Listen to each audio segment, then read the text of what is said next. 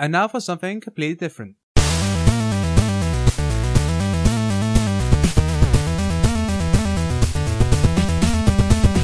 Hey everybody, it's an episode of Asking Podcast, and we're going to talk about probably one of the best things to ever have graced this world, Monty Python. The TV show. And the movies. We have and to. the movies, yes. Yeah, We but can't skip on the Holy Grail, boys. Yeah, you not. cannot. Or even Life of Brian, for that matter. yeah, who are you? Oh, Mr. Toffee here speaking. There Mr. we go. Toffee, shrubbery seller, yes. What? Shrubbery? Shrubbery seller, yeah. I think that's an occupation, right, in the Middle Ages? Sure, okay. I am cheese connoisseur eccentric Tom. And I'm an anarcho-syndicalist commune. We take it in turns to act as executive officer for the week. Also known as Shafik. Yes. Dennis! Oh yeah. So, as you could probably tell, we are all pretty huge fans of Monty Python. Oh god, if you But- if you listen to the show, Yeah. we keep mentioning But- We have a bit of the randomness and surrealness going on with our shows since the beginning, I guess. Don't you think? Yeah, A little but bit. hey, you know, don't just take it from us. Take it from the likes of Sacha Baron Cohen, Trey and Parker, George Harrison, Mike Myers. Weird Al Yankovic. Pretty much every good comedian out there has drawn their inspiration from them. I would agree with you extremely, totally, and also comedians also. I mean, their influence has touched so many people, and it's visible everywhere. I mean, not just in the realms of comedy, but also, I mean, in the realms of Their writings, more or less. I mean, right? music, Storytelling. art, whatsoever. I mean, they were the first, because there was also a stint where, they would sell albums of comedy, and that would sell. And it's way before our time. Yeah. Remember Vinyl Boys and Girls? When comedy, you would buy comedy on Yeah. vinyl? Well, you could do that again now because, time is a flat fucking circle and hipsters are demanding we buy vinyl again. True that, yeah. But, yeah, so let's just say... Maybe we should also mention why we're doing this, because it's like the 50th anniversary? Yeah, it has been 50 years Half a since century. Season 50 1 years. of the Monty Python Flying Circus. Which dropped around this time, I guess. I would say maybe It's a bit like earlier in the year. mid-October? Yeah, around this time. And I'm pretty sure that it took everyone by surprise. I'm pretty sure it just took Monty Python by surprise, because I think they entered the whole... they put the show together and they didn't expect it to be such a hit, and goddamn. Yeah. So, how was everyone introduced to Monty Python? That's a question. For me, it was the film, definitely. I saw Holy Grail first, and I got addicted. And after that, I sourced out the films. I tried to find the TV show. I knew of its existence, and there was a brief period of time where they would show it here in Singapore on local TV. Oh, really? But at some godly, ridiculous, it's like the 1 a.m. slot on the art channel. Oh, God. And the thing is, right, for insomniac, crazy people like me, yep, that's the reason to stay awake. Because it was that and Blackadder. So it was like... At 1 a.m. It's the perfect comedy double bill when you're coming down from vegetables. Yeah, absolutely. I'm sorry. Yeah, hey kids, when you're high on vegetables, watch Monty Python. It Oh, helps yeah. bring you down. Everything makes more sense, apparently. I don't know. Yeah. What about you, Toffee? I actually am a late bloomer in the Python Circus thing because like Shafiq, I've watched the films, but I think this was like around 97, 98 when... I guess that was a time when this show called Mr. Show came up. I was actually showing that to my friends through HBO-ish in a sense. I mean, because at the time it was mostly streaming. I don't think YouTube never existed at all, so it was like Nah, you had YouTube to was find 2000s. different ways, to show so you got like LimeWire, Kazaa, videos. Oh, you got it yeah. through the That's the only way to do it in Malaysia because they're not going to show these kind of shows at all. You have ever. internet in Malaysia then? Yeah, pretty slow internet, but it works. It works. Like, That's not the first time I heard that. But anyway, so after showing this to my friends, I'm like, hey, this kind of reminds me of Monty Python. And I was like, what's that? And then, oh my god, you never heard of Monty Python? And then he showed me the film, Holy Grail, and the rest was history, more or less. I ended up watching this, and then Life of Brian, Meaning of Life, and then the TV shows, not so much. It's more like in sketches, not like bits, not so much like the full You would get clips on episodes. Kazaa, like little MPEGs of low quality, right? Little MPEGs and AVI I files. remember that yeah. era. Yeah, And it was glorious because this is like a whole kind of comedy that it's old, established in the 70s, but it's really groundbreaking stuff, even up till the 90s, Holy yeah, shit. I mean, it seems to be a commonality that is Holy Grail because that was also the first bit of Python I ever saw. And like many things in my life, I was showed it by my father. who, The connoisseur of fine quality films. well, I mean, he grew up watching Python on TV, the lucky bastard. Mm. And so we saw that, then we saw Life of Brian, and then he got the box set of the TV series. I have that lying around here somewhere, Yeah, actually. and yeah, it was like a father-son bonding time where we tried to work our way through the entire box set. We never quite finished before I moved out, but you know, it was just a nice moment that we just sat there and realized our humor is almost exactly the fucking same. Because he needed to prove to your mother that you were his son.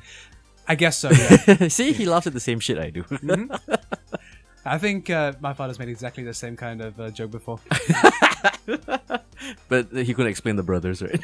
They don't like Python. Well, I mean, my brother's doesn't have good taste.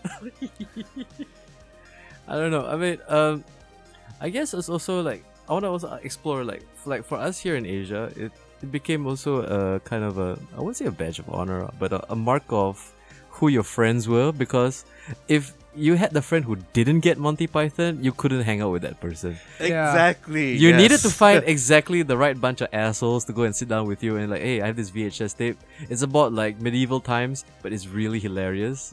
And it's, I would say also, in a way, I would also give it to Python, where it kind of influenced me in looking for intelligent comedy. I can't really think of a better way to describe Well, no, it. I think that's exactly right, because even though Monty Python is surreal and often like very, very silly, it is, you know, written by 5 assholes Oxford from Cambridge. graduates Oxford and assholes, one American right? who I'm pretty sure went to Harvard.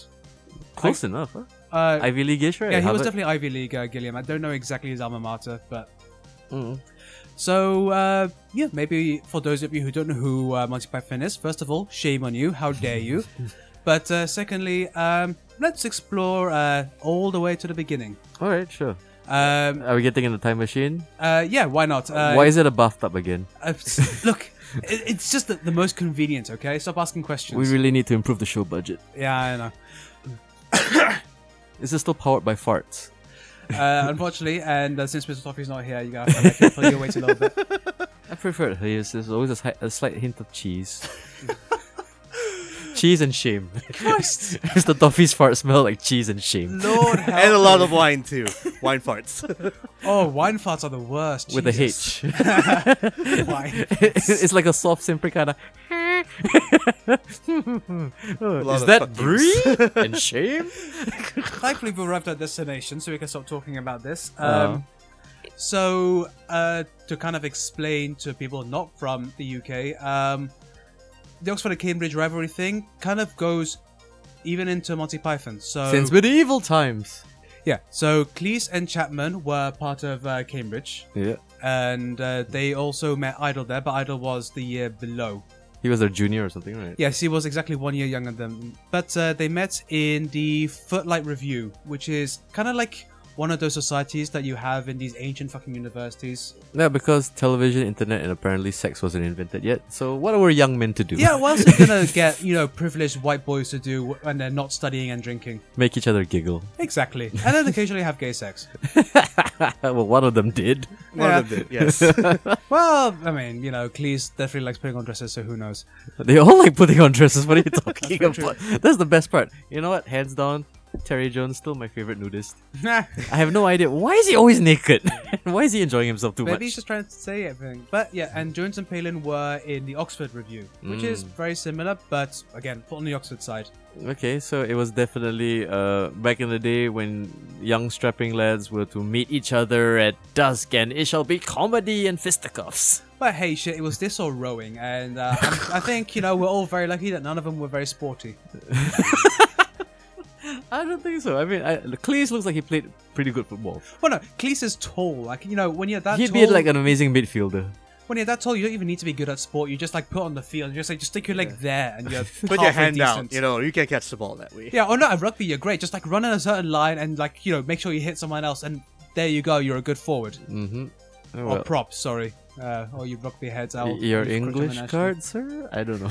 My private school card. It's handed. Your private school card, which is sewn onto your private school jacket. So, obviously, you think that these two would never really meet because you don't tend to mix Oxford and Cambridge. Well, I mean, you're from the England. Yeah. What's it like? What is? Cambridge, Oxford. I mean, is it like, are they like looking at each other across a moat? Or is it I mean, a lot less fancy the than thing is, that? they're quite far apart. They're like 2 hours away by car. Okay, but they're in the same city area, right? No, very far apart. Okay, Like- and then is there like a very distinct kind of class or a distinct kind of person? But the thing is, like, they're both very similar cities, even in architectural style. But Cambridge is based in what's called the Fenlands, which is where it used to be very like mossy and like like there were boat people who lived there until they got drained. What's a boat people? People who went around in boats because it was all like marshes and inland seas. Oh, okay. Yeah, Man. and lots of inbreeding. Lots of inbreeding. And Oxbridge is. I believe you. I've seen your family tree. Oh. Well, my family isn't from that area, so Your great grandmother has your beard. Oh, Jesus. And to the west is Oxford. So they're actually on not opposite, but like different like parts of London. Mm. And fun history facts: Oxford was the temporary capital during the English Civil War Why?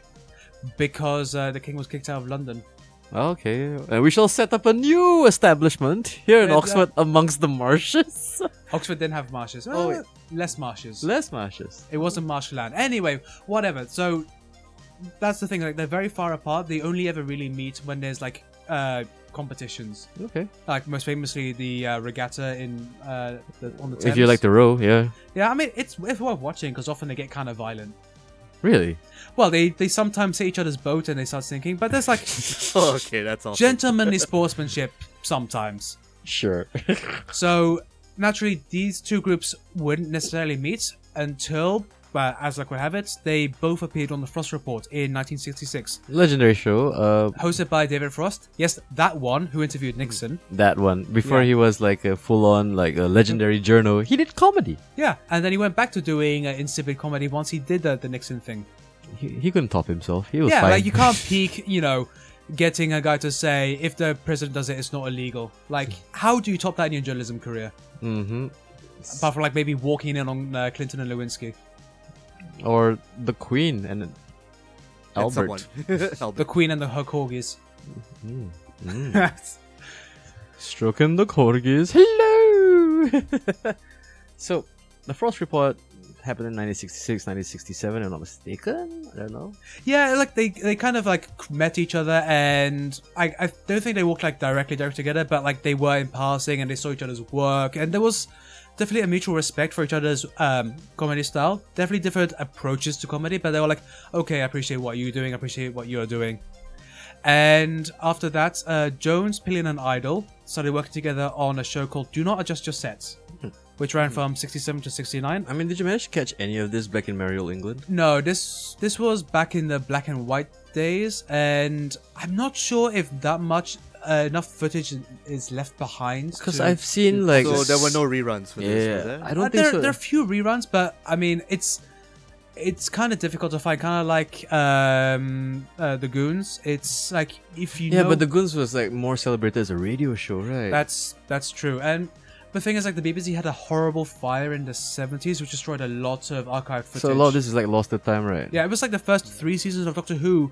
They only found it somewhere in Uganda, like when they shifted over for Okay. syndication, because the rest got destroyed in some horrible fire. Jeez. Yeah, but obviously it was quite funny because it was fairly successful, and I think that if they'd stayed doing that, then there'd be like fun little trivia questions to know, like Jones, Palin, and Idol, they were on that one show, and yeah, it was kind of funny. Can't really remember it that much. Yeah. And it was enough for Thames Television, which was who were by doing the production stuff, offered to let them have their own show, and this would have been on ITV. At the same time, Cleese and Chapman were offered a show on the BBC. Now, I shouldn't have to explain, but ITV, BBC, they don't like each other. Wonder why. Well, because one is the British Broadcasting Corporation, which gets government funding, and the other one is the scrappy independents. Which is like kind of strange because like for the BBC to offer something, I mean, legend has it that they offered them a show, but they had no idea what the show would be. Well, it's because the BBC, even today, tends to take a bit of a risk. Because they are funded by the taxpayer and they don't have to, kowtow to advertisers. They Okay. have a far more freedom to, try out their shit. So you do get some pretty good groundbreaking stuff on the BBC. But would it also be like attributed to the fact that a lot of British TV shows barely run more than 12 episodes? That too. It's like, yeah, we're taking a risk, but it's only 6 episodes. If there's a second season, it's 12 episodes total, and maybe a Christmas special. Okay.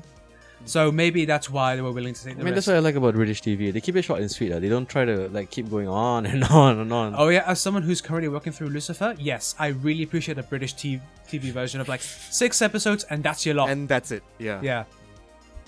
But, this could very easily have been like this is the last time they met each other and it would have like gone their own way. But, as luck will have it, Thames Television, being a rinky-dink television production house, didn't have studio space for Eric Jones and Idol. It said, oh, you're going to have to wait till 1970. Okay. Which would have meant for a whole year they weren't doing any work.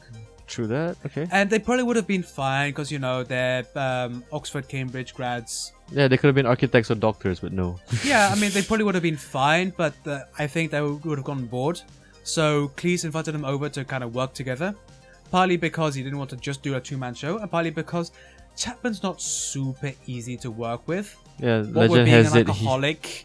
I mean, not then, but he was definitely it would happen later. starting to abuse the substance a little bit too much. Because I know for a fact that it was after Holy Grail. Actually, he kind of sobered up for Holy Grail because He got sober by Life of Brian. yeah, and It then he was was 7 really where he because kicked it. like I think it was Chapman basically slapped the shit out of him and said, "You're gonna be the lead of this one also. Yeah, Okay, you have more lines than usual."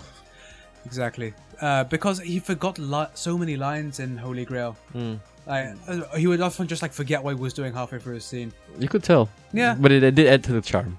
Kinda. That But low budget kind of charm. Yeah. but Especially that Black Knight scene where he was literally bewildered as what's going on in this sketch. like completely forgetting like maybe what the hell was going on.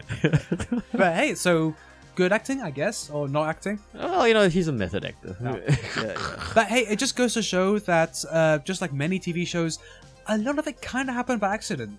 Kind of like how Breaking Bad, the reason why it was set in New Mexico, which gave it its unique feel and atmosphere, was because LA is so fucking expensive they couldn't afford to film there. True that, yeah.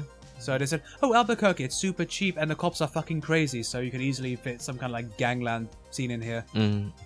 So that's how it got together, and then they finally started creating Untitled Sketch Show. Yeah, that was the original title. I remember that. Yeah, and so It was they, like a they came whole- up with all kinds of weird ass names, like To Twist an Owl or something along those lines. Yeah. And no one exactly can remember how they came up with Flying Circus. They just all agreed it was kind of funny because it makes And no it did, sense. Yes. And once they came up to that, they started writing it. And I looked up into their writing style, and it's very interesting because it wasn't like, they all sat in one big room and like joined together. It No, was they all very pieced separate. it together. Yeah. So Cleese and Chapman would write together, Yeah, they would pair up. Yeah. and then Jones and Palin would also pair up together. Ida would write by himself, and Gilliam would just go off and like sketch shit. Yeah, but the thing is, he wasn't joined yet. He joined closer to when production like got full swing. Yeah, because they needed titles. I remember that story. Yeah, like they needed titles, and then Cleese was like, "Oh, I think I remember some weird Yank I met while I was on tour in the States. He was very weird, working for Mad or something." And then Palin went, "Oh, you mean the guy who did our titles for Do Not Adjust Your Set? Yeah, let's bring That him guy. on." Yeah. And that's how it happened.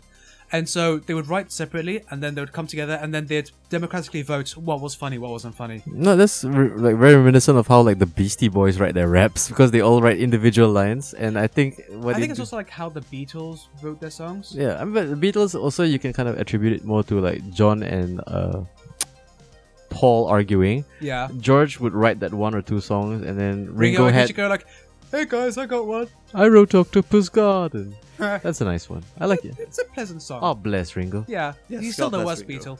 Beatle. But we still love you regardless. Yeah. He's kind of like, the runt of the litter. Well, he's the one who's still alive. Well, Paul McCartney. Next well, to Paul. Yeah. No, Paul's dead inside, so yeah. Stella McCartney kind of sucked him dry. And Heather Mills, and Yeah. and oh well, Who else? everybody else. Okay, but speaking of people who funded the Pythons, Yeah, that is an interesting story. Like, Yeah. Tom, maybe just recap that bit. Like, I think that will be That's- much later during the That's films. in the film series. Like for now, because they're on the BBC, they got BBC funding, Mm-hmm. and so Which I would feel contributed to the very slapdash vibe of the show because it did feel. I mean, I'm trying to imagine myself as like back in those days, right? And when you're like if you want to compare, like their only influences was probably the Goon Squad, and like what they did also with their other various aspects before they became a unit did have hints of it. But it's something about this show where it skyrocketed to a new stratosphere in weirdness. I think it's a mixture of like a friendly rivalry, mutual respect for each other's talents, and just the realization, holy shit, the BBC is giving us money, and we have no idea what to do, and we have a budget. Let's go, fucking buck wild and see what gets through. And I think surprisingly more sketches got approved than they expected. No, but I also do love like those random episodes where they would show letters from the BBC and Cleese would read it. Yeah. That's sort of like, we would like to complain that from the Birdwatchers Union of England. It's like, well, okay. And apparently a lot of them were actual letters. People complaining, this show does not make any sense whatsoever. I find it a waste of television. It's like actual letters. Holy crap. Actual letters. But, hey, you know how sometimes there's a fun lark to go through Steam reviews? It's exactly the same thing. I think they invented that. They invented the funny review. Concept. Yeah. So the first season came out, and I think to this day you can see why it took the nation by storm. Yeah, it took the world by storm because... Not quite. It took a while for the rest of the world to get it, but definitely the first 2 seasons did extremely goddamn well. But what I'm trying to say was also like by the time it kind of ran its course in the UK and it started like being syndicated in like parts of the world, and like you could also imagine like maybe here in Asia or all the way in America, people were like, "What is this madness? What is this absolute insane bullshit? And why do I like it?" I mean, not only that, because the thing is, right, it was a lot of the comedy had to do with taking British ideals and stereotypes and archetypes and turning it on its head. Because you'd have like I love what they do with the police officers or the bobbies, right? You call them that. You know, and they usually have the most ridiculous like they would represent censorship or like maybe even the BBC, where they would interrupt sketches halfway and like, okay, stop that, this is too ridiculous. Oh yeah, the officer stopping sketch when it got too silly. I love that shit because it's like it was also commentary on how like British people viewed themselves, you know, because I would expect that it had very strong conservative values. Around that time, I don't know. Especially in the sense of late like 60s, early 70s. I'm trying to remember who was in power. I think this was around the Heath time. So this was definitely a conservative government. Okay. But you know, it's like near the end of like, you know, the hippie revolution. It's like moved towards the 70s reactionary. Yeah, I would agree. I mean, they were definitely reacting to the counterculture, and then like there was a sense of free love, free spiritedness, and probably a bit of drug use. But with Chapman, for fucking certain. I'm pretty sure all of them, sir. Yeah, all of them, but I think Chapman was. But Chapman's the one that's kind of public in that sense, right? People are more renowned for his abuse of substance, right? Yeah, well, I'm not sure like how super clear it was, but I think the people who knew what the signs were knew what they were seeing. But like, you know, back to the sketches themselves. Yeah. Like season 1, we get the parrot sketch, which. Yes. Look, even if you're not a Monty Python fan, you've probably heard of that parrot sketch. You've even probably seen the remix. You've probably seen the South Park version or something. Which actually is they very, did. very good. They did. Yeah. Because I think they worked with Gilliam to make that one. Really? Yeah, because like a version of a Gilliam cartoon picks up Cartman and starts talking to him. Oh, yeah, epic. I don't know, but it's paper cut animation. Yeah. So of course it's very adorable. Very close. I mean, like if you don't mind, I also want to kind of explore the fact that the thing is, like, the Pythons were always representing, like, staunch, very prim and proper members of society, but with absurdist connotations. And then, like, you also have to understand, like, around that time, it was the hippie movement, Dadaism was coming into play. There was a lot of experimentation, not only with music and with also lifestyles and culture. Yeah. You also, like, do you think it was probably a conscious attempt to be relevant with the kids, which I don't think is the case at all, because I don't think so. I think it's more just like these were all very clearly brilliant comedic writers who was exploring the very limits of what could be said or done on television. Yeah, and right? I think it was a wonderful convergence of coincidences and opportunities, because it was a time when there was still a fair amount of funding for the BBC for this kind of art stuff. Yeah, true that. There was, I think, a lot of relaxation of censors. Like, they're still there. Like, they had to, like, fight to get some stuff through. But there's random nudity here and there, too. Yeah, but there's definitely, like, there was some, like, notching down of, like, okay, well, let this shit happen. I think they still weren't allowed to swear, but they got around it in some sketches, I think, at the end. They'll just do it in other languages. That's how brilliant they are. Oh, yeah, like the Hungarian stuff was brilliant.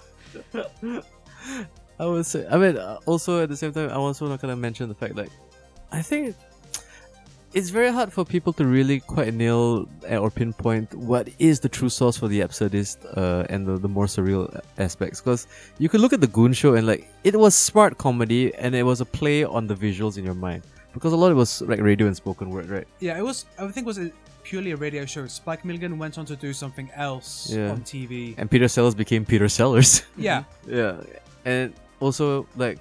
I think, like, to me, like, a lot of people will point to the Goons as a definite inspiration. I think even the Pythons would admit it themselves. Oh, yeah, because, like, they were also part of... Oh, God, I can't remember the name of the group, which were, like, the Oxford Review started as, like, a lampooning, like, satirical group. Yeah. And then Spike Milligan went on to do that. Yeah. And, you know, at the same time, in the footlights was the Goonies, who were also, at the same time. Man, the 60s and 70s had fantastic comedy on screen. Yeah, all around the world. Yeah. Yeah, I mean, in the UK especially, there was some truly amazing stuff going on. So I would also want to say that this is, to me, the birth of postmodern comedy. I mean, even though I can point to other, like, comedy acts or comedians, like, before or after, but I would say this is definitely, like, cementing the idea of... This is what, I think, popularized it and made everyone suddenly aware of it. You know, and then the way it references, self-references, and kept breaking the fourth wall and kept, like, you know, distorting your perspective on what you were watching. This is definitely like postmodern satire. Because for a while, it's like, oh, this is just zany weirdness. And you realize, oh, wait, no, this is satire or something. Most of the time. And it's usually to do with British culture and comedy. And I think that's what the kids were probably latching on to, because I'm pretty sure you can't explicitly say certain things about the BBC or the government or even like the royal family. But they got around it somehow, and usually it's through... certainly did. Through clever writing. Through symbolism, through weird animation. Like every once in a while, you know, like there'll be a joke and then you'll intercut it with an animation of some member of the royal family flying across the sky. Yeah, I mean, shit, it might well be that the censors just had no fucking idea what was going on. Like, yeah, sure, whatever. No one's gonna watch this. Yes.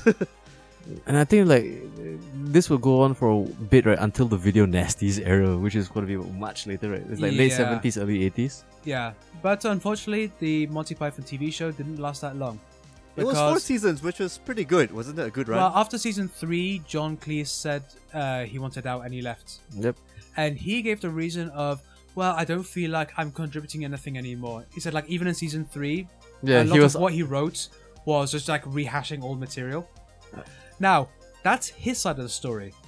Palin said in a later memoir, he was also a fucking pompous, arrogant prick. That's what I love about him. We couldn't stand him.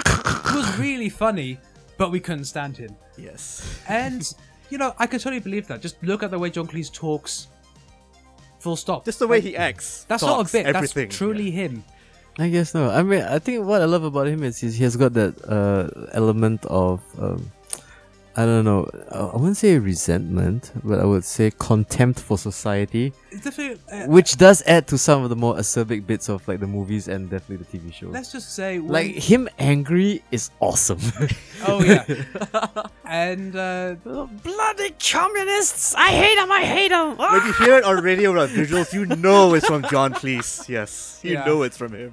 Which I also love it when he ever plays a person of authority and he's just talking down to like the likes of like Palin or whatever. It's brilliant whenever he plays someone who's upper class because he sells it so goddamn well. He is a brilliant asshole. He was born to be an aristocrat. Yep, I agree. So you know who else? Actual aristocrats. That too. Yeah. Actually, shit, there was an interview with one of those real landed aristocrats on TV not a while back. And he literally spoke like, "Hey there, what's the problem with me having a great land?" Like, he literally, that was actually how he spoke. Oh man, I mean, I think Eddie Izzard, who is definitely a protege of the Pythons, had a great bit where it's like, you know, whenever you meet rich people and they spoke to you as if their arms had no bones. Hello, hello, and what do you do? A plumber. Oh, what on earth is that? God, I love the fact that if you talk about the Pythons, you can talk about your favorite comedian, and yep, Because there's a link. They definitely had the link. Like, shit, we could talk about Weird Al Yankovic because he's influenced by those guys. That's for sure. Like, definitely. He pretty much just like bows to the altar of Eric Idle. Yep. Yeah, I would say that. But with the leaving of Cleese for before season 4, you realize what made all the sketches distinct, and when you rewatch them, you can see who wrote which ones. True that. Because Jones and Palin like doing like weird, zany visual stuff. Yeah. So they like creating characters who had like weird, they would do weird things and having weird, fantastical settings. Which I appreciated the most. Idol likes making people with speech impediments, like a very niche thing. But not only that, like he also the writer of Nudge Nudge Wink Wink. Yeah, and but it's like anything who had like a kind of tick. And he was also like one of my favorite from the 4 Yorkshiremen sketch. Like he's the one. Oh, we slept in a hole on the ground with a bit of top point to cover his like I think he's a fan of language and song. I mean, because he's the one who does do more of the musical jokes. So I think it would make sense that he would be somebody who would break apart language and pronunciation and syntax and cadence and use that to his comedy. Which, I mean, he wrote one of the best closing songs of all time. Yes, he did. Which we'll get to much later. Get there. Yeah. Look, there's so much foreshadowing going on in this episode. Yeah. Yes, we should. And you can also tell that he works by himself because a lot of the sketches feel kind of like insular, kind of like a single person's point of view. Whereas Cleese and Chapman, they loved showing argumentative sketches. Yeah, true that. So the argument workshop. Argument clinic. A lot of crap, all the confrontational sketches. Pretty much any time Cleese was shouting, that was his material. You kind of get the feeling that he needed some kind of therapy. Like some outlet. Some sort of outlet. No, like just look at him as the Frenchman, like cussing out the knights. Like that's classic Cleese. Your father was a hamster. Your mother smelled of elderberries. What does that even mean? Nothing. It's just so funny. I don't care, honestly. I think he just wanted to shout at people. Can I just say this? Argument Clinic, probably one of the best ones of all time. No, it isn't. Definitely. Yes, it is. No, it isn't.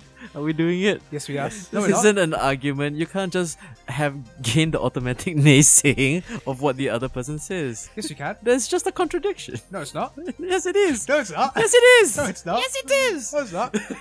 Now you join in. Oh, fuck that punchline. Popcorn here, dude. I love even the punchline, you know. Because like if you watch the actual episode, it's because they've been doing that the entire way through. He actually walked into a room where, this is the room where we hit people on the head with mallets. Like, what?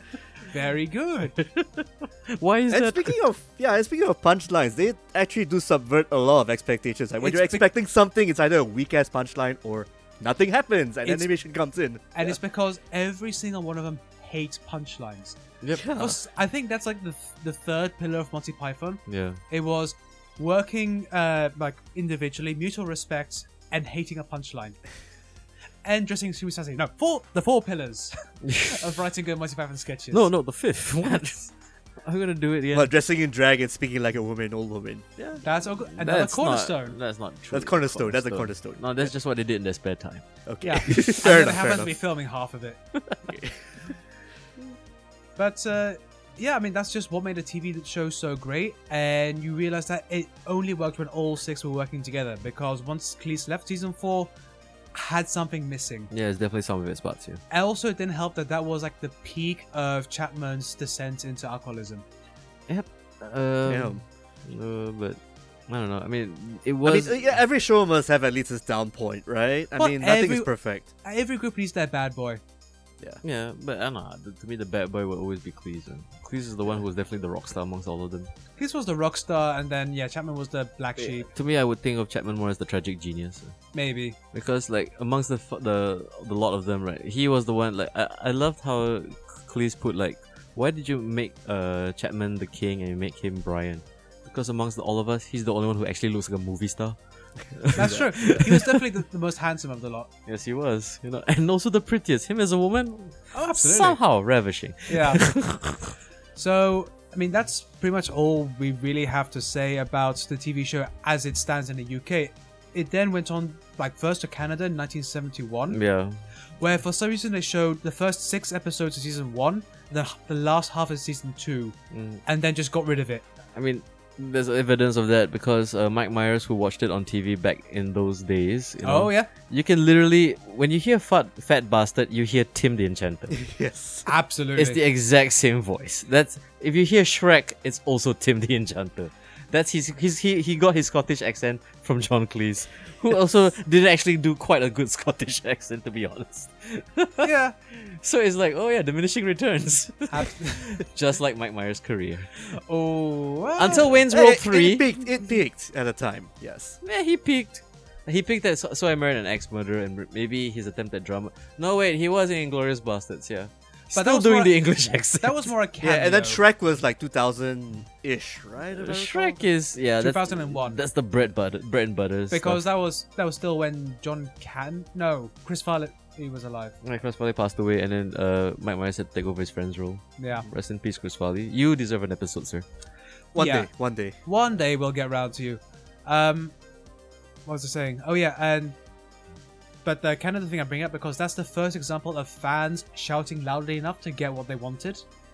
Because after hundreds of complaints, the CBC, the Canadian Broadcast Corporation, showed all of seasons 1 and 2, and maybe season 3.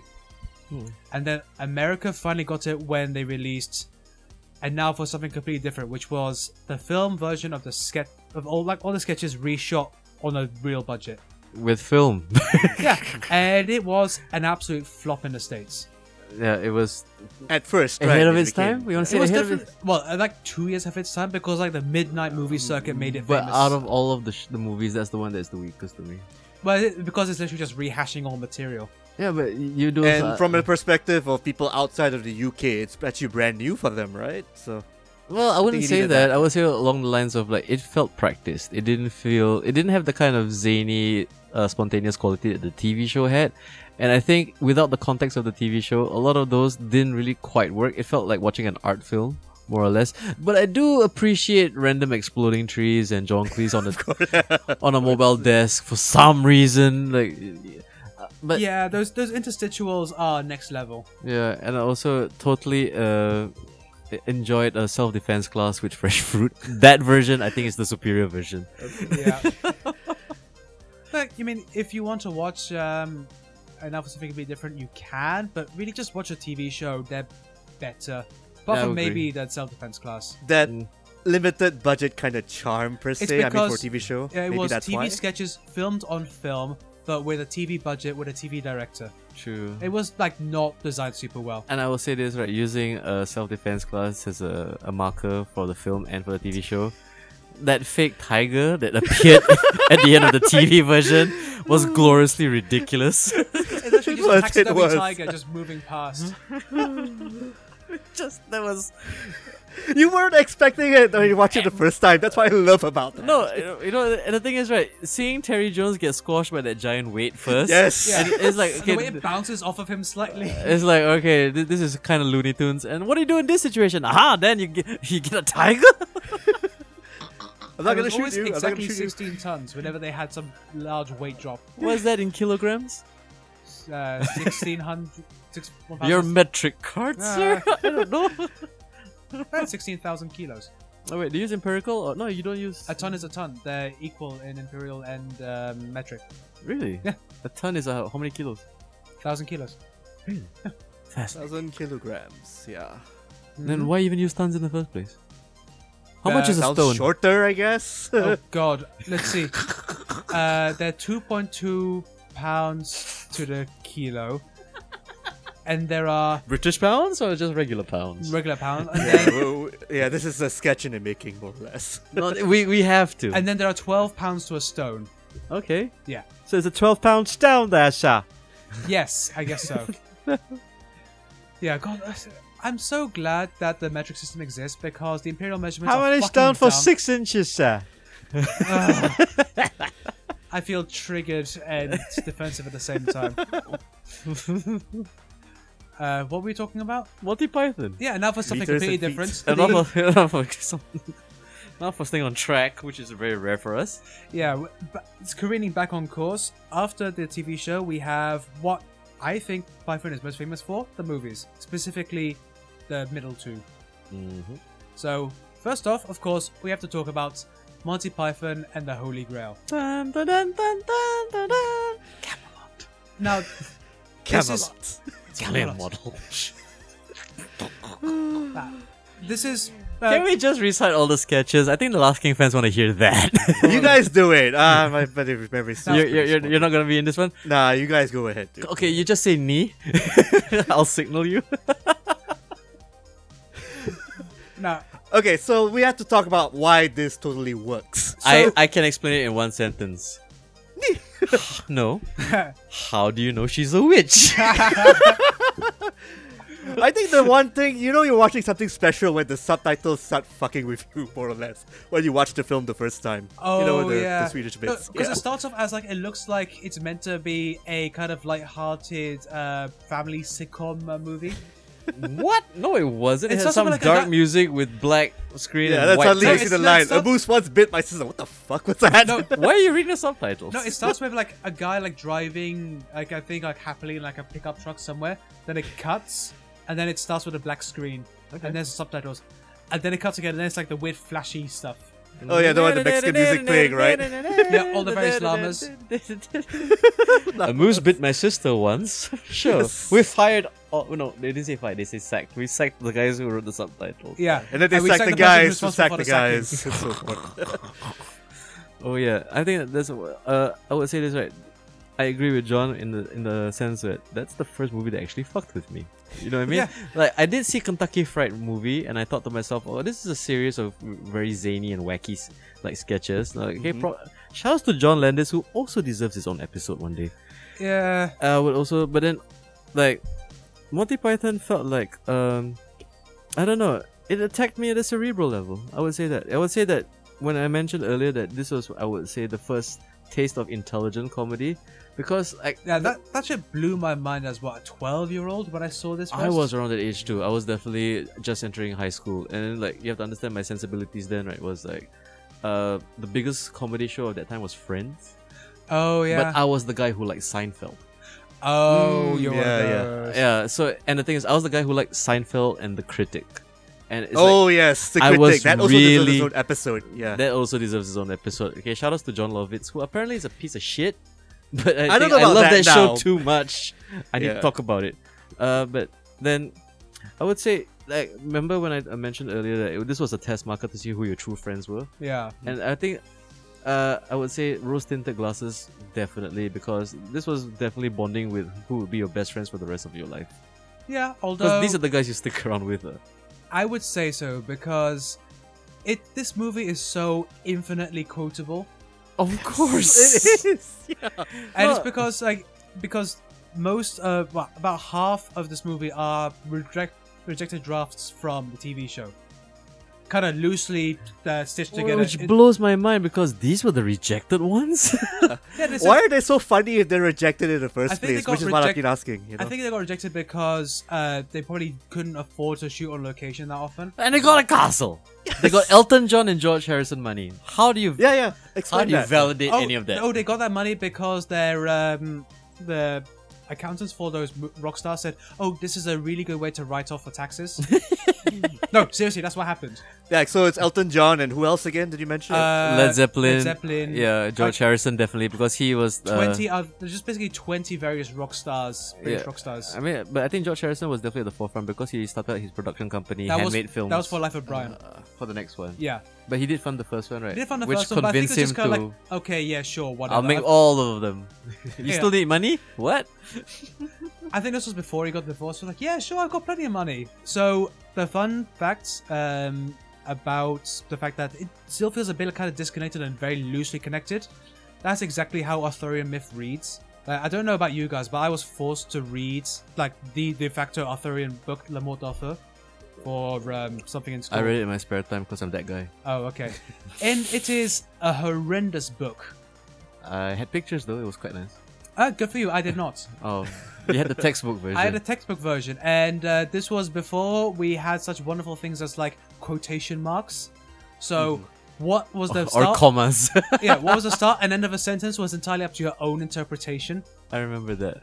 But what else can we say about Holy Grail? If you don't know, A lot? Can we? yeah, let's just Yeah, talk there's a about. lot of good things we can Because mention if you about don't this. know about Holy Grail, what the fuck is wrong with you? It's on Netflix. It's on everywhere. You can get bits of it. Some lovely genius probably posted the whole thing on like YouTube. It's definitely well. Like- it probably was on YouTube, but then I think the Pythons got it back. But I'm pretty sure there's some guy out there who has it in reverse. Yeah. With the audio a little bit quieter. The mirrored version, yeah. Which still works apparently. I don't know. I mean, and speaking of still works, this movie I'm pretty much convinced you can watch in 1,000 years' time. it's and still hilarious. adjusting for language barriers is still fucking hilarious. You know, this is one of the few movies I show to random friends and they love it, but they don't see any interest in watching anything else.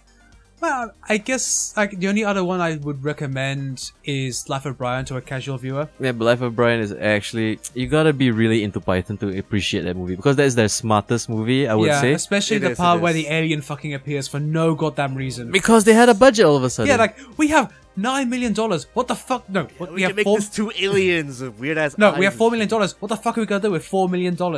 I also love like the little side note where like they filmed in Tunisia, which was it before or after Star Wars? This is This This was- is 78, 79, right? 79. Or So it something would have been. around the same time. They might have bumped into each other. That's the thing. They could have just seen each other, but like, hey, what's going on over there? Maybe So- they were I don't know, some hand-me- space shit. Maybe there's some hand-me-down aliens who were passed on to the Pythons. You need some aliens? We got 2 spare. Actually, that would have been next level if it was actually like 2 random aliens from the cantina scene. Yeah, it would be. I would have loved the Wolfman and the guy with the fucked up eye. That one. Yeah, I don't know. I think like the guys from the cantina band would have been great. I have a bit of a challenge for you boys. Yeah. Worst sketch or worst moment of Holy Grail? What is that one down point for you guys? I would say that much as I appreciate the joke, the ending is a literal cop out. They ran out of money literally at that point. Yeah, because like they hired so many extras for that one scene, and then it ends in such a horrible like just denouement. No, but I also love the fact Technically, that they fixed that in the game that came out around 96 or 90. Nah, they didn't. Seven or so? It- I mean, it that- was out of that's the blue, random as basically. fuck too. But I would say this right. I love how they worked around that by having the historian who gets slain by the And guy. then it's like And the then it police follows trying up. It And that follows lady, that's him. That's the one. up. It's hilarious. It's A like, nice build up. well, you know what? Worth it. I'd have to like, because that's the only horse that appears in the entire movie. Yeah. So when did they shoot that film? Because they didn't have No, horses it was for the rest it was of it. definitely during Right place, post right production. Yeah. It's like by that time we finally could afford a horse and we just used it for an insert. Like, sure. Yeah. Like, how are we gonna end this movie? I have a great idea. No, No, wrong movie. you don't. You don't end the movie. You end it where it's supposed to end. Yes. At that moment. Yeah, like we've mentioned before, they hate punchlines, so this is probably the best way to end the film. The anti-punchline. Yeah, Huh? a literal cop out. I would say. The cops are taking you out. Yeah. Yep, exactly. Yeah. No, and I also love the fact is the police officer puts his hand on the camera. All right, it's done. Stop that. Stop that. And then it's like the same zany music from the intermission. And like, okay, so for when the first time you watched that, what was your initial reaction after that movie ended? I was just like, huh? I was kind of disappointed because I was looking forward to like the last climactic scene, Yeah. and it was taken away from me. And at first I was a bit resentful, and then I realized, oh wait, no, that's actually the fucking joke. I was expecting something like a Blazing Saddles ending, but apparently this Well, worked too, in that is retrospect. the other spectrum. That is literally on the other side. Yeah, this is a Mel complete Brooks opposite. with a budget. Breaking the fourth wall of the studio and the fourth wall of that of the movie lot. Like, Yep. there's a lot of fourth walls he's breaking right now. Exactly. Fucking Dom DeLuise is just like some Vivanda, like, you know, dance instructor. What is going on? This used to be a no, okay. I'm just trying to think, like, of all the scenes that have maybe not are the worst, but have aged the worst. Mhm. Like the one which has the least impact on me is maybe the Castle Anthrax scene. Why? I love that one. It's great, but I feel like I enjoyed it more after I read about what Galahad is meant to be like in the myth. Which is? Okay. Because he's Sir Galahad the Chaste. Yeah, in the Pythons. No, in the Arthurian myth as well. Okay, and? Like he literally just doesn't like because he literally doesn't give a shit about women. Okay. So it makes the whole joke about like the nuns trying to seduce him more funny when you realize like that's the satire that's meant to be. But I love the punchline for that entire scene where Lancelot rescues him. I bet you're gay. Yeah. No, I'm not. I can handle the peril myself. Look, I can do it single-handedly. But yeah, I don't know, because everything is just so perfect, both as part of the wider narrative and as its own scene. For me, the weakest one is Knights of Ni. That gets annoying. I think that one is more because it's overplayed by people who've watched the film. Not just and they that, like, just quote that even more. then, to me, that felt like the point in the movie where it's like, okay, it's. But then again, I appreciate it for the dynamics, because when they did the bridge scene, Yes. which floors everybody, and I will not spoil that, because that is something you have to witness in all its glory. Look, it's the old man from scene 27. And then what happens to those assholes? God damn! If you was haven't funny. seen a movie that's literally decades old, right? A movie that could possibly be older than me? No, 78, 79? No, it was way before my that. friend. 72. This movie is definitely older than me. It's like, I'm gonna spoil all the other jokes, but for you motherfuckers This out one- there, the bridge. Okay, I'm not even gonna mention anything else, but yes. That bridge scene is next level. Also, God damn it! And the thing is, it's a Best Terry punchline from the Gilliam. intro, motherfucker. Yes. Talk about a reach around. It's like you went all the way there. this is probably the best callback scene of any movie.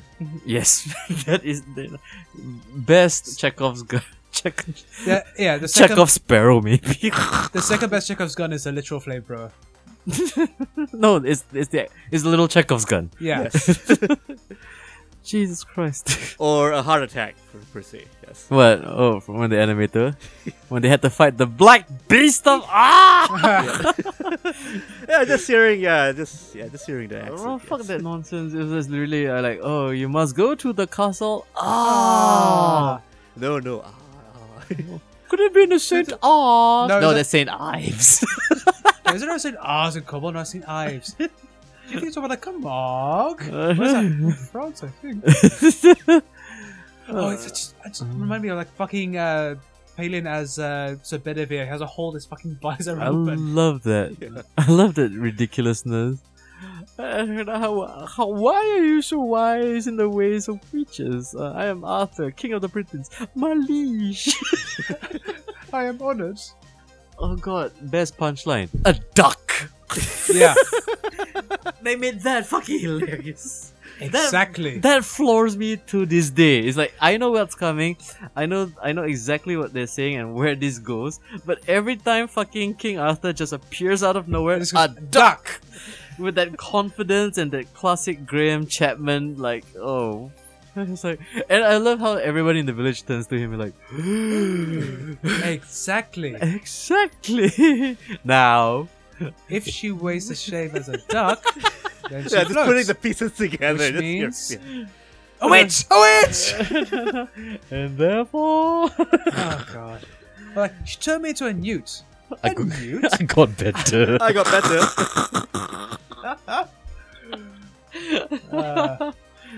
Oh, Monty Palin and the Holy Grail, thank you so much for all these decades of comedy and for basically, But, yeah, Introducing thank you, influencing cool things. everything. thank you for every time I've randomly remembered a scene from that movie and giggled out loud like a maniac. And also angry Frenchmen as well, as we Fuck mentioned 'em. before. I don't care. My rating. This is an honest 10 upon 10. This movie Yeah. is near perfection to the point where it has to be perfection. Absolutely. Even the flaws is like, yeah, this is greatest of all. It's so one good of- that if you'd given it more of a budget, it wouldn't be as funny.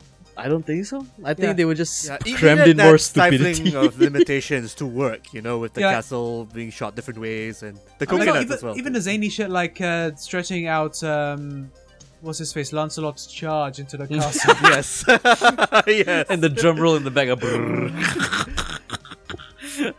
And actually, just before that is my favorite line, not because it's like super funny, but just because it's so fucking stupid. What message for you, sir? No, no. That was good.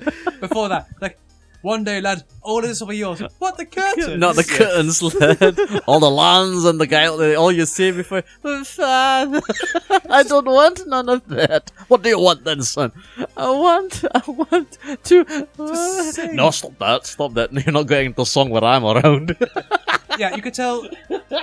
You could tell that was meant to be for the TV show, because that's very similar to the stop that, silly moment. God, I love this movie so much.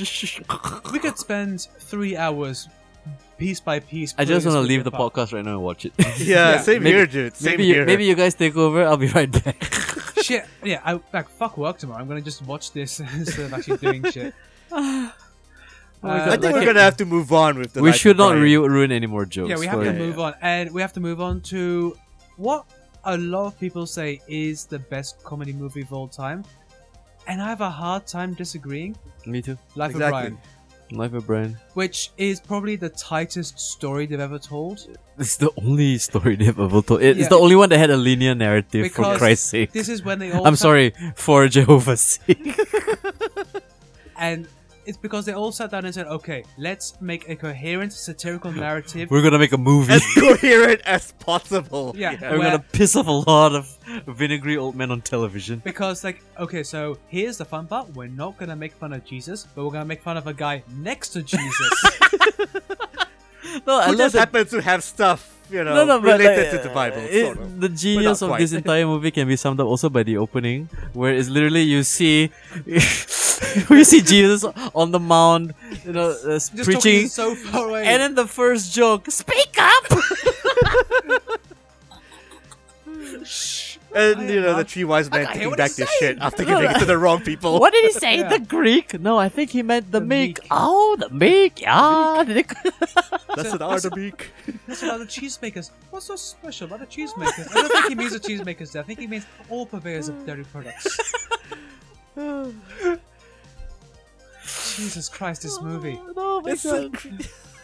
Also a bunch of quotables too. Yes, Yeah. a lot of Dude, this is the movie that gave us biggest dicks. What are you guys? and probably the Oh, best Pontius you- Pilate out there. What are you talking about? This is the shit, bro. Oh my God. And, oh my god. But you have super lowbrow moments like Biggest Dickus. And the highbrow, but they're making fucking jokes about Latin grammar. Oh, Romani and It's like, people call the Romans, they go to their houses. It says, Roman, go home. No, it doesn't. I Romani. And the version is And the little dative, mannerisms dative. pulling on Graham Chapman's ear and stuff. Yeah, like a school mom. It's funny stuff. No. I think I love anything to do with the Judean people's front. What have Romans ever done for us? The aqueducts? Of course, The, the aqueducts, what I'm saying. the aqueduct. Okay, besides aqueduct democracy, but what have they really done for us? Sanitation? Oh, sanitation. You have to remember what it was like before they came out. All right, Oh, yeah. Apart from sanitation. Apart from sanitation, education, the aqueduct. Peace? Oh, peace. Shut up. And like we mentioned earlier on, the best closing music of all time. Yes, Yes. yes. Always look on the bright side of life. As a bunch of fucking crucified people start whistling and popping their heads. Cheer up, lad. Give a whistle, and things will always turn out for the best.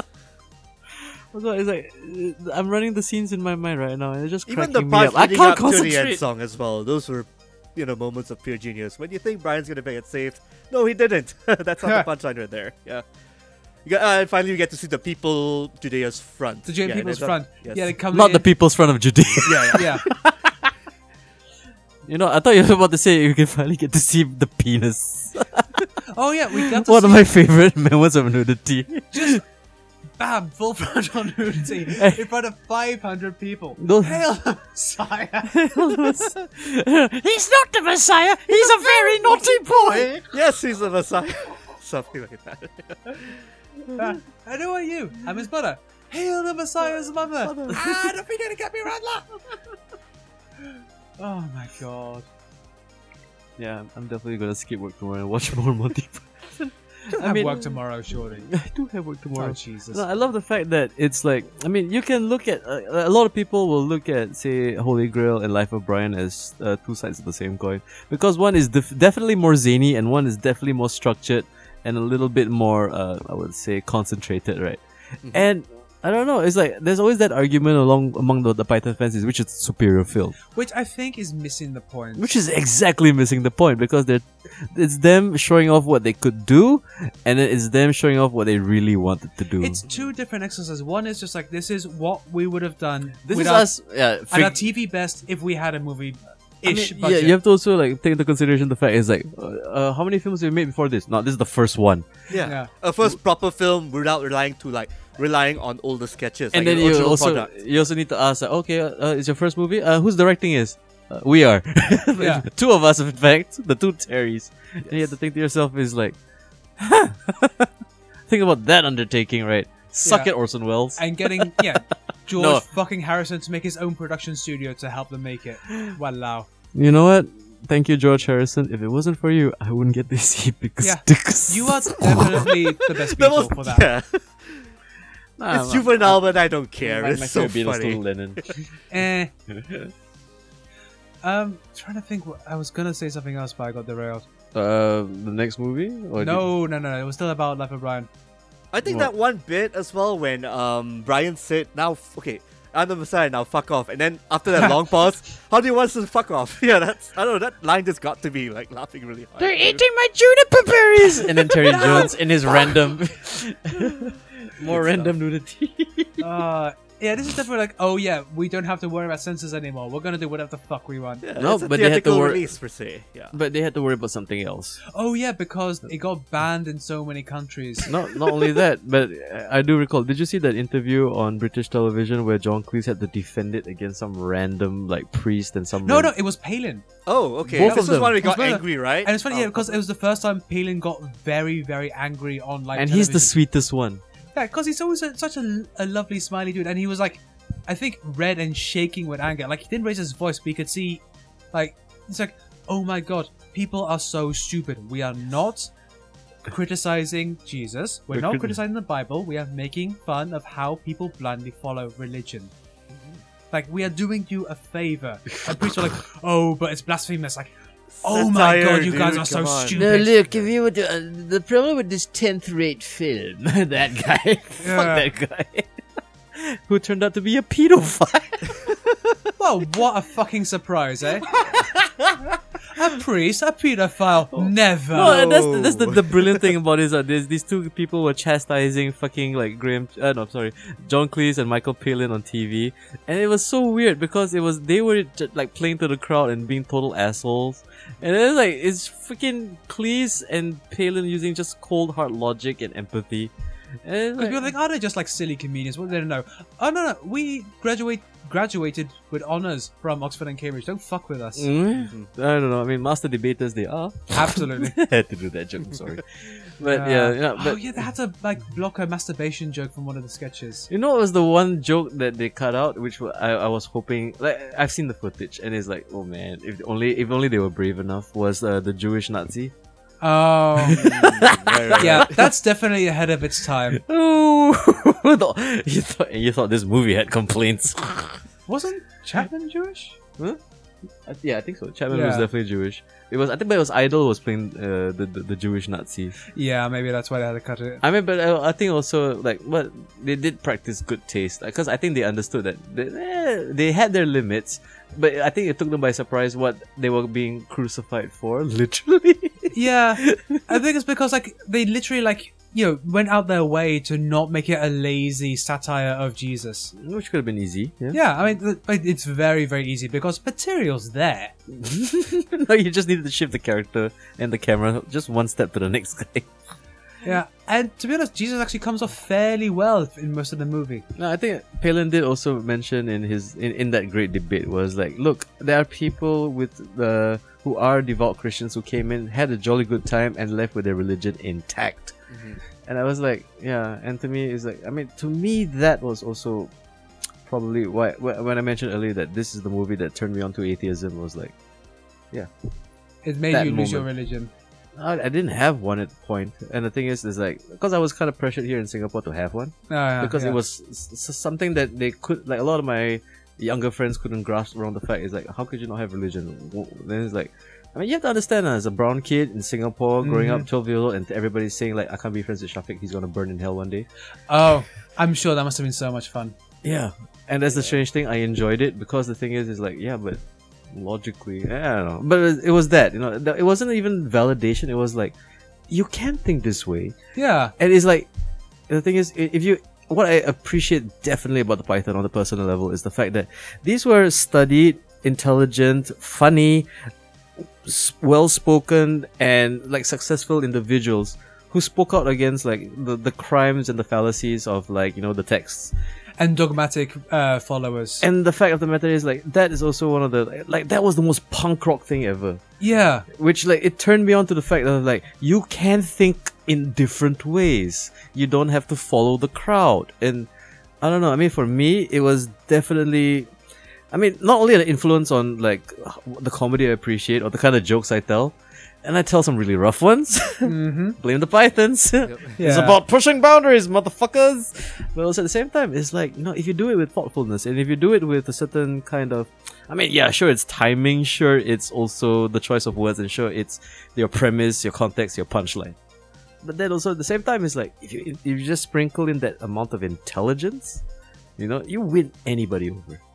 Yeah, I mean, smart comedy will stand a test of time no matter what. But not all. Some of it can be too smart for its own good. Yeah, well, I mean, like then ahead of its time, maybe. Yeah, but it becomes like a cult thing afterwards. True that. I mean, like, there's something about Python and why I say that this one, like, the films definitely are eternal. I mean, much also the TV show. The TV show, I think that if you really, really love their humor, there's a lot to be in it, but a lot of sketches are very fucking dated. And a bit long in the tooth and literally go nowhere because money. Yeah. I want to say this also about the Pythons and like probably like the hypothesis or what we need to really wrap our heads around is the fact that there is a necessity, especially in this day and age, right, for comedy to be structured again.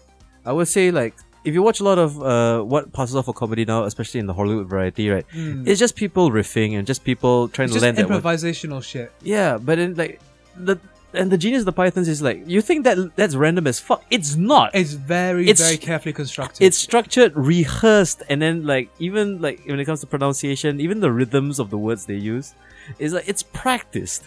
You know what I mean? Which would influence definitely. I mean, the influence would definitely be very evident, like Blackadder. Oh yeah. Like when you hear freaking Rowan Atkinson say like, "Oh, you're about as useful as a doorknob on a turnip." Like that is pure Python. Absolutely. And like.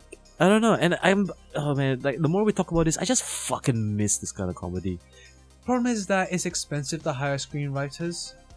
True that, but you can see, I mean, sure, that bit of comedy making all this is, long gone per se, but at least you can see traces of it in other shows or even animation per se. Yeah, right? I guess. It still exists. I think it's mainly on the internet where you see it. Yeah, I mean, Tim and Eric sketches. Well, that's like where it started, but like, even shit like Rooster Teeth, it's a very pale comparison, but it's still like you see like the elements of. I mean, like even in like those like fucking Old Spice commercials, that's pure Python. Yeah, the surreality and just how zany and batshit nuts it is. I mean, you could claim that Brewster's Coffee was the inspiration of that, but also that too. Yeah, I don't know. Damn, those the trickle down goes a long way, boys. Yeah. I don't know. I mean, like to me, like I mean, I would also look at. I like the fact that there are still those who try to carry the torch. I mean, Noel Fielding and the Mighty Boosh, for example. Yeah, definitely the IT crowd had semblance of that. Oh yes, bits of it. It had elements of it. I mean, Graham Chapman is nowhere near as funny as he thinks he is, but there's definitely elements of real fantastic Python-esque humor there. True that, man. Anything Ayowade does. Yeah. Ayowade is definitely like, calm Terry Jones. Yeah. I see that more. Which is why he should do more nudity, I bet. I'm not sure anyone's ready for that. Ayowade? Can you imagine a naked Ayowade? Yeah, it's the same as his head. It's the same bush, exactly. The master of deflecting. With the squares, with the angle too. Is that what we're going for? He combs it to the side as well. I think watching that one Channel 4 interview, that Indian interviewer with Iowade was actually kind of funny, per se. Indian interview, which one? Christian Channel Guramani? 4. The guy who got shot down by Tarantino? That's the guy, yes, that Yeah. same guy. Oh, okay. I mean, like, he's not a bad journalist, but sometimes he tries He to can be very baity. Oh He's no, very that's the headline- whole point. That, He you know, likes he's supposed to be trapping baity. people. Like, he also tried to do that to Downey Jr., which was very unfair. Oh, where Yeah, he talked about his alcoholism and drug abuse, right? And his father. It's like, just like sprung on him. It's like, I didn't say this was fine. We're talking about a fucking Avengers movie. This is a TV ad. Yeah. I mean, I don't know. There's definitely some like professional courtesy he needs to kind of brush up Yeah, on. I mean, but like when he springs traps on politicians, that's when I like him. yeah, but Like whenever he's like had to like do it to like what's his face, Rees-Mogg, that was very entertaining. But anyway, meaning of life. oh yeah, so the final Python movie, Meaning of Life, it's the most expensive one, and there's definitely moments which You I can like. see it in the budget. There. There's a lot more singing, come to think of it, right? Compared yeah, to the other. Yes, it is. I think because they realized how much money selling the Bright Side of Life made. Mm. So I just said, all right, let's let me get Let's going. have another hit song, huh? Yeah, and to be fair, every sperm is sacred is fucking killer. Yes. Dude, just Leading the, up to the people just marching on just the street. the visual of the children on the rooftops Yeah. dancing and Yeah. singing. Oh wow! And yeah, like the lead up is brilliant. It's just Oh. like the ultimate screwing of like a Catholic family up in the north. Oh, no, if I were to sheath my my cock with a sort of prophylactic. Oh, we can't do that. I love that. Man. To me, yeah, Meaning of Life does suffer from being a little bit weaker because it felt more like the director who was directing this. Was it Gilliam and Jones again, or is it just Jones? I think it was just Jones. Like Jones was definitely the less visual of the two, and I felt like he was kind of carrying the load for Gilliam in a sense because this was definitely their most visual of the movies. You could see it in the setups and I mean in the scenery and definitely in the special effects. Yes. All of a sudden they have special Yeah, effects. and I think it might also be that how the fuck do you follow up Life of Brian? With the machine that goes ping. Yeah, I mean, good sketch, but you know, it would have worked just as fine in the TV show. I think this was definitely them calling it a day. For sure. I mean, like, there's a reason why Cleese left originally in 71. And then 12 years later, he probably realized, oh yeah, this is why I left. I mean, but it was a good run. I would agree. It was a very good run. And after Meaning of Life, we got to see what Cleese would do when he left. Oh, and we yes. got Faulty Fucking Towers. which deserves its own episode as well. In Yeah, the future. We have to do it. we could just and do... the episode might be longer than the actual run of the show. Fucking might well be. Yeah. And you can definitely see like where he honed his craft in Monty Python and like, brought it to Faulty Towers. Because even though it's fairly coherent, and it is based upon a really bad experience he had at a B&B somewhere in the UK with a really fucking rude hotel manager. Mhm. But yeah, it's still got a weird like flights of fancy. Look, anytime there's a dead body on that show, it's just fucking hilarious. Oh god. We'll definitely have to do a Faulty Towers episode. Yeah. Basil! Angry Cleese at his finest, definitely. Oh man. Absolutely. And you know, it's not like the other Pythons were, you know, sitting on their ass. Like, you know, Gilliam had a little bit of a career. Like, he made Directing some of the greatest films of all time. I mean, like, yeah, just small movies like, I don't know, Brazil, 12 Monkeys. 12 Monkeys, yep. Time, Time Bandits. And then like, you know, small Oscar-worthy fare like The Fisher King or Yeah. and he has a movie out supposedly. No, actually, what happened to that movie also is ridiculously stupid. What, Don Quixote? Yeah, It's still in production-ish. it's finished. Is it? It's finished, but the problem is it's the rights to the film and its distribution got fucked over. Oh. And now the world will still never see it. The Yeah. La Mancha curse goes on still. That poor bastard.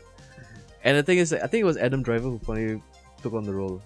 Yeah, because it was going to be Johnny Depp and then... Yeah, and it had a festival run. And Yeah. then people saw Ah. it. No, it couldn't be Johnny. No, Johnny Depp was supposed to be it way back when he promised him. I think this was just after the third Pirates. No, it was the trade-off with Fear and Loathing. Oh, yeah. Oh, God, that's a very long time ago. Yeah, this movie is his dream project since he started. It was like Jabberwocky, Time Bandits Brazil, Baron Munchausen, and then it's like, and then, oh man, that guy was peak visual brilliance. Still hands down, like one of the greatest Baron of all time. Munchausen, man. Damn. Terry Gilliam needs his own episode where we just talk about his films. Even the shitty Grimm Brothers one, which I will apologize for. I didn't get to see that one though. Like, how? It's okay. It's an okay action fantasy flick. It definitely. I think that it was weak on the scripts. Nah, it was basically he had to like churn something out because he needed to fund Parnassus. And then like which was also weak. No, but then you have to understand, Ledger died halfway. Yeah, which kind of like props for them continuing.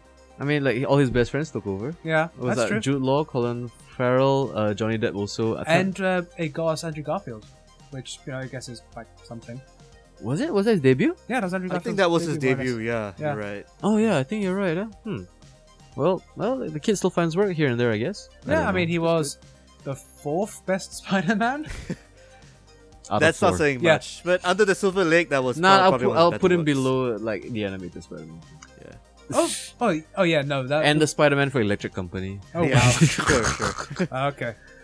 I don't know. Wait. How about we want to talk about the other Python cast as well, like post Python, like Eric yeah. Idle? I mean, Eric Idle leaned more into music. Like I mean, all of them kind of had brief movie careers because, like, if you have like guys like Gilliam and Jones out there still doing work. I mean, but I think what we're all kind of alluding to is the fact that this is when we lost one of the greatest of all time, Mr. Graham Chapman. Died in '89. Because there was like a brief reunion in 1988 where they did a retrospective about the Dead Parrot sketch, but then he finally succumbs to the damage he did to his own body. Yeah, was it alcohol poisoning and liver damage? I think it was a cancer related to liver poisoning. Yeah, but it led to probably the funniest funeral. He put the fun in funeral? Is that what we're doing? Well, yeah, because, it starts off with John Cleese saying, now, most people take the chance here to say that we've lost a dear friend and they departed. Frankly, I can say good riddance and thank God he's gone, the bastard. And he'd like to say he was the first one to say shit on British television. Well, I'm the first one to say fuck. And they sang Always Look on the Bright Side of Life. You know what's the beautiful thing about that? It's just like seeing how a tender eulogy and it's like... And then that realization, especially as all the Pythons lit up and they realized he's like, nah, this is how you send him off. Absolutely. And then they went on that talk show and brought out his ashes. They kicked it over. Remember that. Which works out for the best, I guess. Because finding a troupe at that same era might be a bit tough. Because when Monty Python kind of formed, that was more like the stars aligning per se, right? Yeah. It was like when you bring in like a new frontman to an established band, it's like, yeah, it's still good. No, but a lot of people had a stab at it. Like even Rowan Atkinson like took over once in a while. Which, I mean, I try to imagine Atkinson and Cleese working together, and that's... I think they work very well together. I mean, they're both direct descendants of Peter Cook. They're also both quite arrogant, intelligent people who are a bit on the stuffy side. Yeah, I mean, I've seen Blackadder rehearsals where he really takes that shit seriously. Oh yeah, no, Atkinson is actually a bit of a moody bastard. But those are the guys who are usually Tony the Robinson funniest. was the funny one, like between the scenes. No, but I love the fact that he could play what they call the foil. Yeah. And then the genius was like, no, switch the idiot. Yeah. It's funny when Baldrick's the idiot. If Baldrick's the smartest one, it doesn't quite work. Like season 2 onwards is pure genius. Also, they stopped shooting it on site and shot it on a soundstage. Like, oh, this is cheaper, and we can control the sound a bit better. Look, we also definitely need to do a full Blackadder episode. Absolutely, I will defend the use of film for the first one, for one of the greatest visual jokes of all time, when he accidentally cuts the king's head off and tries to resuscitate him. It's like this show is fucking brilliant. Yeah, but that's the thing. Like, just like how no Beatles reunion is possible after Lennon's death, like you can't have a proper. They've had a few though. They've had a few, because they lost a legal case, so they had to go back on tour. Right. I think the last thing they all worked together on was Absolutely Anything, which is when there were 5 aliens giving... No, they're doing something right now. Are they? Yeah. Which one? They're organizing some event where they're getting all the... What do you call the guy with the handkerchief on his head? The Gumbies. do the Gumbies again. No, and here's the thing. I think quite recently they're attempting a world record at the most Gumbies in one singular location, and the Pythons all will show up. And I think 1 million like English guys are gonna do it. And I would be tempted to join. Look it up. It's an event. They're going to have the most amount of Gumbies, and then like they're encouraging everybody to come dressed up as Gumbies. They even have Gumby starter kits that you can like. There's instructions to download on like Facebook too. Of course, look it up. The Pythons are still. Out of it. Nah, I mean, I wouldn't even say squeeze every Never last gone cent and of it. never forgotten. They're Definitely. still that's the thing, that they're still kicking, and that you can kind of sense that like these fuckers love doing what they do. Yeah, But also at the same time, like we've lost one, and like we also need to kind of elephant in the room. Yeah, So poor Terry Jones, who is actually, I mean, I follow like Micheal Palin on Facebook, right? And then like he's the one who's constantly checking on his old friend, and then like he's actually entering the worst parts of dementia, where he really can't even remember like how to function as a person. it was heartbreaking when he got that Lifetime Award at the BAFTAs. Yeah, and you see he didn't And- have his like And facilities with you him. could tell that he was happy and he wanted to say That how he glint felt, in the eye, but he couldn't. And so his son had to speak for him, and I honestly teared up seeing that. It was so sad to see. Fuck cancer, fuck dementia, Yeah. fuck dying. Seriously. So you better believe we're going to give some kind of tribute when unfortunately the time does come. Yeah. Mhm. But thank you Terry Jones for giving us just some of the best comedy this world has ever seen, Yeah. and also some fantastic educational documentaries. And Eric the Viking. Yeah. And some of the best nudity ever. Yes, thank you. Why for, are you always naked, sir? Thank you for that scene where you take off your Y fronts and use it as a sling to hit a giant penguin with tentacles.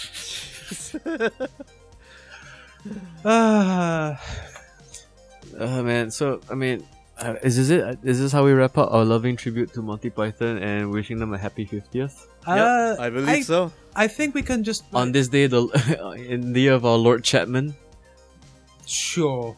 Hey, actually, it's been 30 years since the passing of Chapman. Yeah. Wow, it's been 50 years since the start, 30 years since kind of the end. So this is not SEO wankery. We actually love these guys so Yeah, much. no, like there's They're always you going to be relevant no matter what. In the end, I because can't of the wait, industry.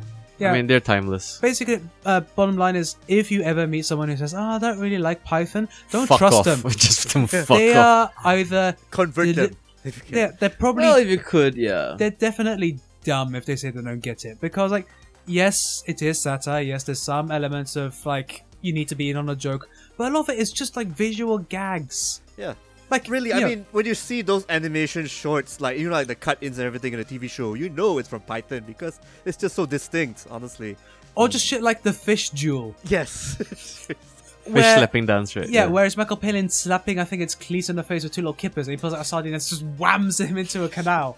Which, by the way, was at low tide, so Palin nearly died doing that sketch. Crazy stuff. Hey, that's the best kind of TV, when people nearly die making comedy. But I think closing statements is, do you think we're ever going to have someone like the Pythons? It'll take several lifetimes, hopefully, Yeah. maybe. Not I can't this tell. lifetime, definitely. Like but maybe in the when future. when I'm old and grey, I think we might have like some upstarts who do something similar. Yeah, but like, what? If it, the chance of that, just the It is. It has to be such a wonderful like mixture of things. It has to be opportunity, means, cultural zeitgeist, all meshing together. Not even only that, but the fact of the matter is, like, these six assholes met through all sorts of circumstances. They knew each other. Yeah, which doesn't exist these days. Like, you don't have like the Frost Report anymore. You don't have, but it still exists, but not to the same level like the review clubs. I in mean, Oxford and like, Cambridge. the only thing that I can probably equate it to is, like, maybe, like, 6 YouTubers with the same kind of zany sense of humor, but then comes the other problem where, like, oh, you're trying to be like the Pythons. Then they're just peeling comparison. comes in. Yeah. Yeah. Which really And the sucks. thing is, right, like, even if you compare Python to their influences, the Goon Squad, no, they are definitely another stratosphere. For sure, You know- because like the goons were great, but they were never stratospheric because they all became more famous for the other shit they did. True that? Yeah. This is gonna be the most difficult thing. What is the best sketch Of all. of all? Can I go first? Go ahead. Yeah, go ahead. Spanish Inquisition. Okay. I was not expecting that. Nobody expects the Spanish Inquisition. Now we shall torture you with the comfy chair. cushions. The comfy chair God damn. and the rack. The fucking toothbrush and rack. I mean, I can't choose. But It is literally that's impossible. the one that is like, you know 'Cause what? even like the popular ones which have been done to the ground, like the Dead Parrot sketch, still are so funny. This is I think my personal It's not pining, it's passed on. I think my personal favorite is still the one we discussed early on, the self-defense against fruit, because again, the punchlines, everything, they just, I mean, you weren't expecting it the first time you're watching it in the end. So. How are you gonna defend yourself against a piece of fresh fruit with a And pointed John Cleese as stick? Shut up.